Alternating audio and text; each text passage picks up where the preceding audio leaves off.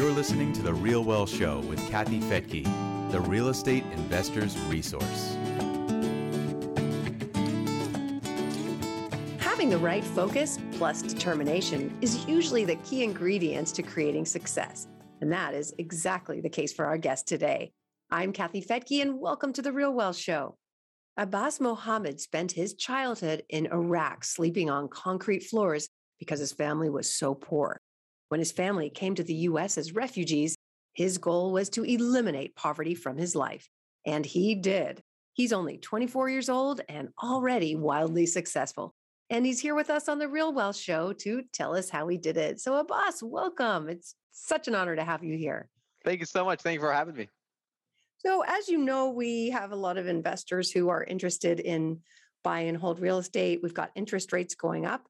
That can be problematic for multifamily. Right. With single family, you know that you can lock in 30-year fixed rate mortgages. So people who are locked in aren't so worried. They're just seeing rent increases. But what about multifamily? What are your concerns with interest rates rising?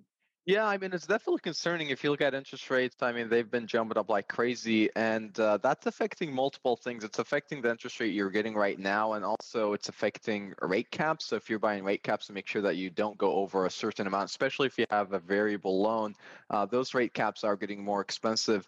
And so another thing you have to factor in is when you resell a property in the future, say in 3 years, 4 years, 5 years, whatever, you have to factor in the fact that people may not be able to pay as much as they are today per dollar because their interest rate is more expensive. So the properties are getting more expensive, even if prices stay the same. So having said that, one of the things that we're doing, and this is what I'm recommending to all the real estate investors out there, is when you're buying a property, number one is you should put in money for reserves, because especially if you have a variable loan debt, which a lot of multifamily investors use. So if you're buying a property that has a variable debt, you should put in at least minimum 3 months of reserves of interest, because interest rates are going to go up. That's just a fact. Now, the other thing that we're doing is our reversion cap rate, meaning when we sell the property, we're putting up at least minimum of 50 basis points of what we're buying today. So if we're buying a property at a 4 cap, our estimation is we're going to sell the property at a 4.5 to 5 cap, just to adjust for a market slowdown. Now, is that actually going to happen? I highly doubt the market is going to slow down. There's a lot of money. I mean, just over the past 2 years, we went from having $4 trillion in the economy to now we have 20. So we literally 5x'd how much cash we have in the U.S. And asset prices haven't 5x'd yet. So there's a lot of room to grow. Rents are rising, like we discussed earlier, like crazy. So in my opinion, I don't think the market is actually going to slow down. I'm looking at properties where trying to buy and compete against, and the amount of institutional funds that are just after real estate assets is crazy. And I feel like it's going to continue to stay that way, but it's always important to factor in, a safety net just in case things happen. Always. Yeah. But 3 months reserves for multifamily, I tell our investors from that are in 1 to 4 units mainly, to have 6 to 12 months reserves, because you just never know. You just never know.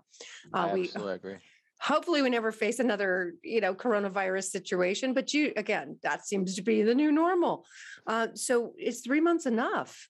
Yeah, I would say so. What we do is for the interest rates, we reserve 3 months, but we do obviously have much higher reserves for the property. Normally, like you said, we like to keep 6 months as well in the bank, just to kind of stay safe and adjust for things kind of fluctuating up and down. But I mean, 3 months to 4 months of interest reserves, in my opinion, is that's plenty. That's just to kind of adjust for rates increasing. Just the rate side of it. Yeah, just the rates. Yep. Yeah, that makes sense. Okay. You said something earlier about rent growth. We had massive rent growth over this past year. I mean, phenomenal. Have you ever seen anything like that? I've never seen anything like it. It's crazy. And same thing with, if you look at appreciation, the median home price has gone up 16.9% in 2021, which is absolutely crazy to think about. That's the highest we've seen in many, many decades. And what that is leading to, and also like we said earlier, there's a lot more cash in the economy than ever before. So what's happening is people are making more money. There's more money in the market. And so the housing prices are appreciating, and what that is doing is it's making a bigger gap between homeowners and people who want to be homeowners. And so what's happening is people are forced to rent for longer periods of time.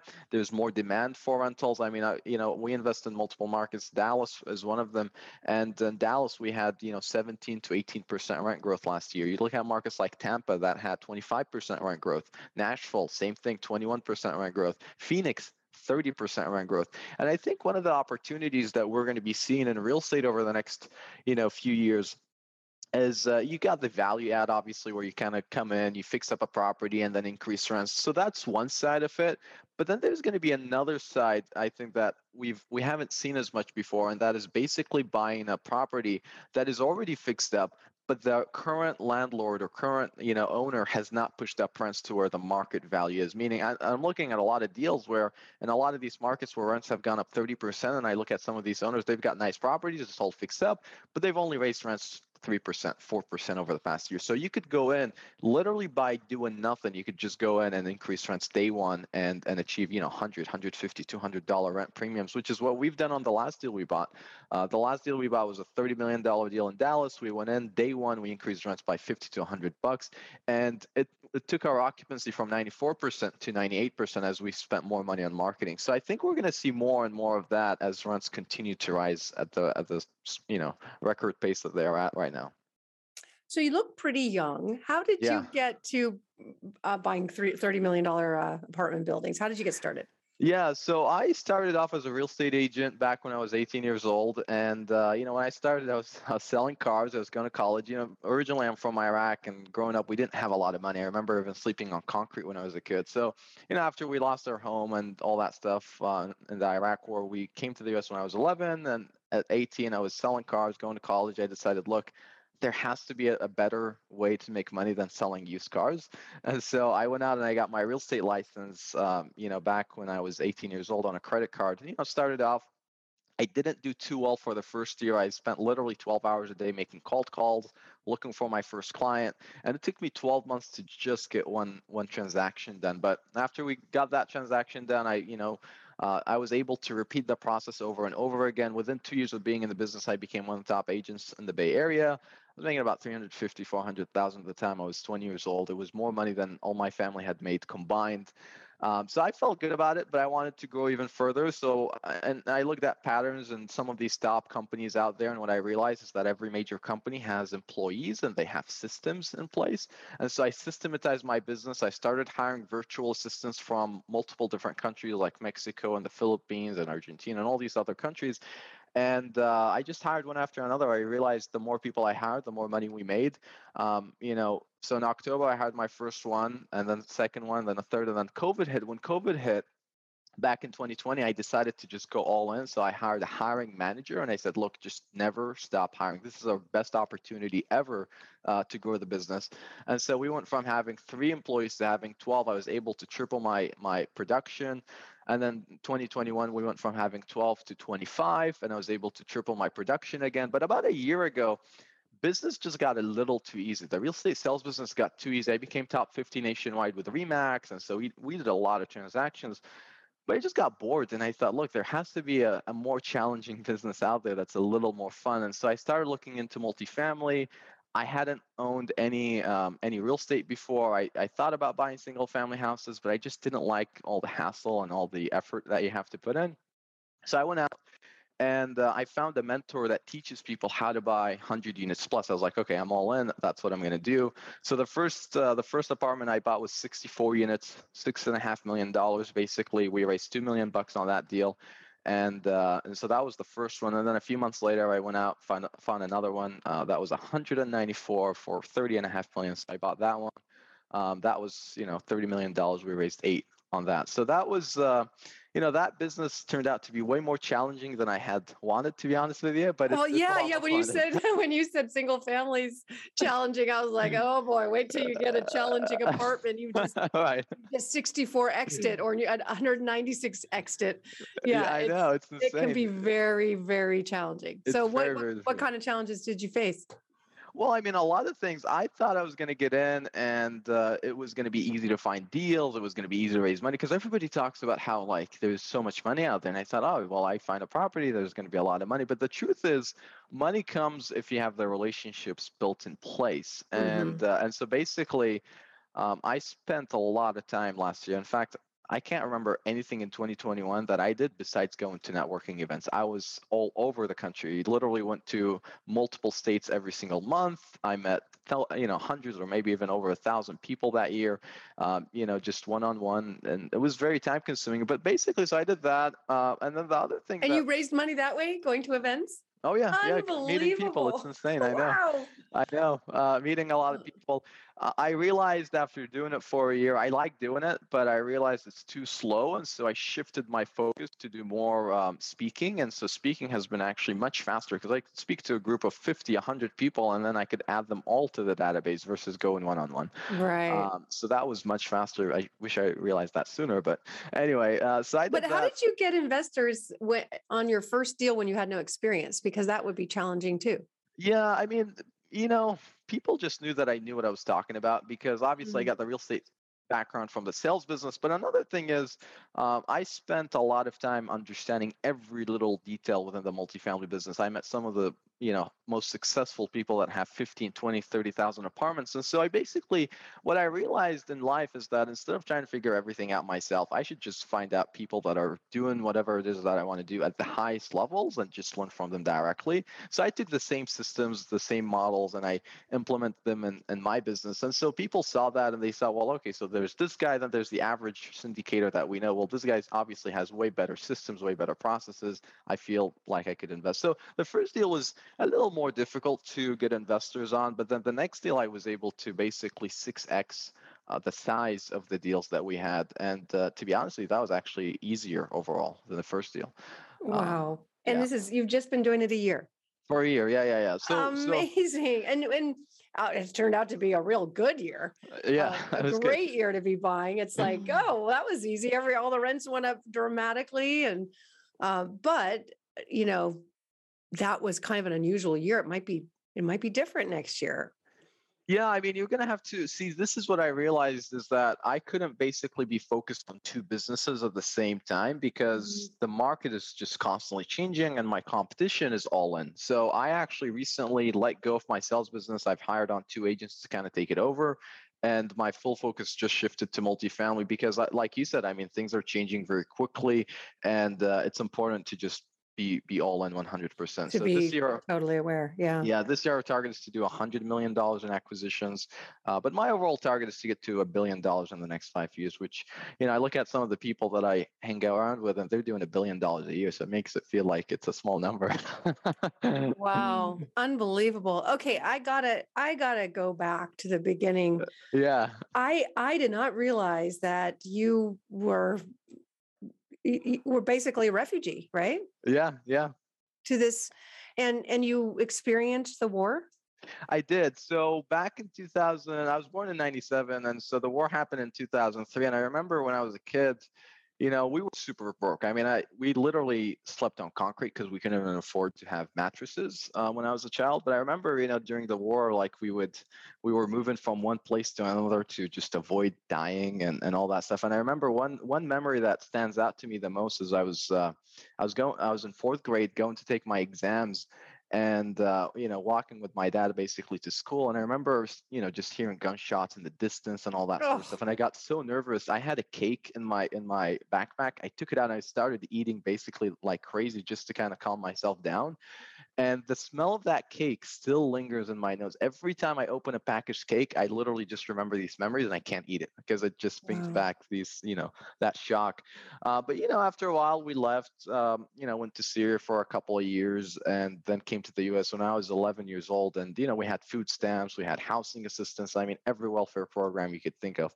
And I just hated it. I hated being broke. I hated my family not having money. And so, as I was growing up, I just remember, even as a child, thinking, look, the minute I could get to work and do something, I'm going to make sure that I put in every amount of effort possible to change our situation. And so, I just went all in when I was 18. I dropped out of college and went all in to just having my own business. So I never I technically worked for someone. I've never met anyone from Iraq, but I'm just curious what it's like to be in America and if at the time it was America you were afraid of. Yeah, I think a lot of people, to be honest with you, I'm not going to get into politics, but I think a lot of people don't appreciate how good we have it here. I see a lot of people, they complain about little things that don't actually matter. And in my opinion, if people were to just spend some time outside of the country in different countries and see how other people live, they would much appreciate what we've got out here and how easy life is. I mean, even for people that don't make as much money as they would like to, it's still easy. Like I mean, really nobody dies of hunger in the US, and you don't see that in many other countries. I mean, even our poverty level is much higher than most other people that are in other countries. So I feel like people just don't appreciate what we've got out here as much as they should be. I absolutely agree. And that's why I think everyone should travel. And I see that too. And it's frustrating, fascinating. But I am curious when the bombs were hitting Iraq, was there a fear of America or a hatred towards America? At the time I was a child, so I really didn't understand what was going on exactly. Obviously, I knew that there was a danger of death and whatnot. But yeah, I mean, there are people there that hated the U.S. There are people that didn't hate the U.S. They hated whatever the Iraq government. So it was kind of both ways. Okay. Yeah, at the end of the day, though, I mean, everybody got affected negatively. To be honest with Hmm. you, overall, Yeah. since then. So Wow. Okay. Well, it's my understanding that the first 8 years of life are the formative years, the years when yeah, we make our beliefs, our core beliefs. And if you were in coming from poverty and living in fear, I'm blown away at how you overcame that. I really yeah. am just blown away. So, what would you say worked? How did you come to America and then suddenly, be Yeah. so well educated, so knowledgeable, and just so aggressive in your You know, business?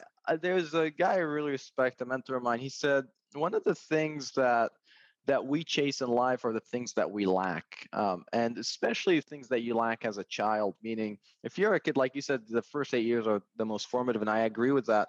And for me, the first 8 years of my life were complete poverty and not having money and struggle and whatnot. So there are two types of motivations. There's the motivation to chase after something that you want to have, and then there's the motivation of running away from what you don't want.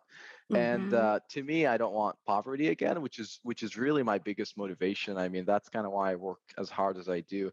But then after a while, what happened is that I realized, my life kind of stabilized and I got everything I wanted really. I don't have big materialistic, needs or whatever. But then I realized that the next thing that I want to see is, well, what is the potential that I could get to? And I think that is probably the biggest motivator for me right now is to see, hey, well, what can I do before I die? What is the biggest company I could build? How many assets can we buy? How many employees can we help? Because I see a lot of my employees, for example, their lives have changed since they started working with me. And I've got 25. Well, what if I had 100? What if I had 1,000? How many more people could we help in that direction? So that's kind of why I keep doing what I'm doing. I just, I have fun with it, to be honest with you, more than anything. Incredible. Well, you are truly an inspiration. I appreciate that. Any last I don't know tips for our audience on how to get motivated and make your life great?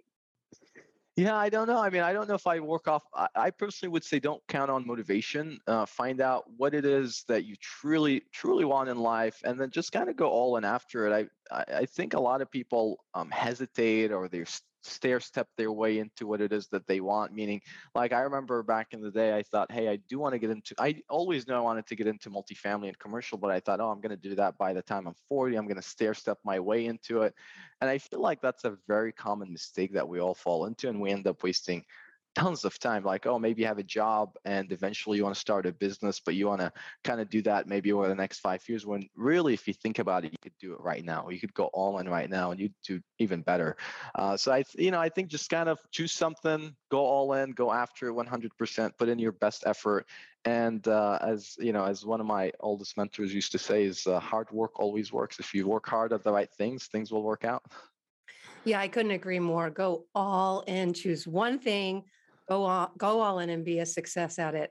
That Absolutely. is great. And you can do that with anything, literally anything. I had a friend visit just yesterday who his name's Cameron Hughes, and you've probably seen him in the bleachers if you've been to any sporting games. One day he was at a football game or something, and he just got up and started dancing like a wild and crazy man. And the cameras were on him, and he was so animated. He got the whole stadium up dancing and cheering. So they got his name and said, "We want you back. We want to pay you to do this at every game." He is now a professional fan. No He's way. a professional fan. I didn't know you could get paid to do that. You can get paid to do anything. Again, if you go all in, and when all in, he was giving a dance that, you couldn't halfway do. I love that. That is phenomenal.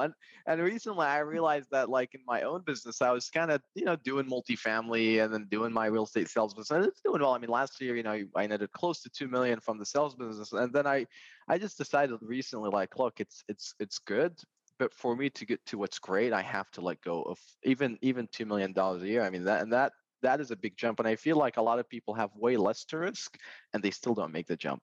So make the jump, whatever it is you want to do, just make the jump and do it. Wonderful. Well, it's really been a pleasure to have you here on the Real Wealth Show. And I can't wait to have you back in a year and see what you're president. I don't know. We'll see. I don't think I'll get that far. All right. Well, great having you here, and look forward to having you back. Appreciate it. Take care. If you'd like to learn more about how to build a portfolio of single-family rentals, go to realwealthshow.com. It's free to join, and visit our investor portal where you can see sample properties and connect with our network of real estate professionals. That includes experienced investment counselors, property teams, lenders, 1031 exchange facilitators, attorneys, CPAs, and much more. Again, that's realwealthshow.com.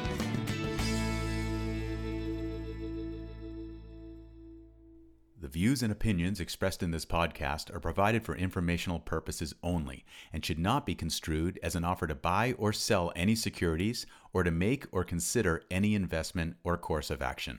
For more information, go to realwealthshow.com.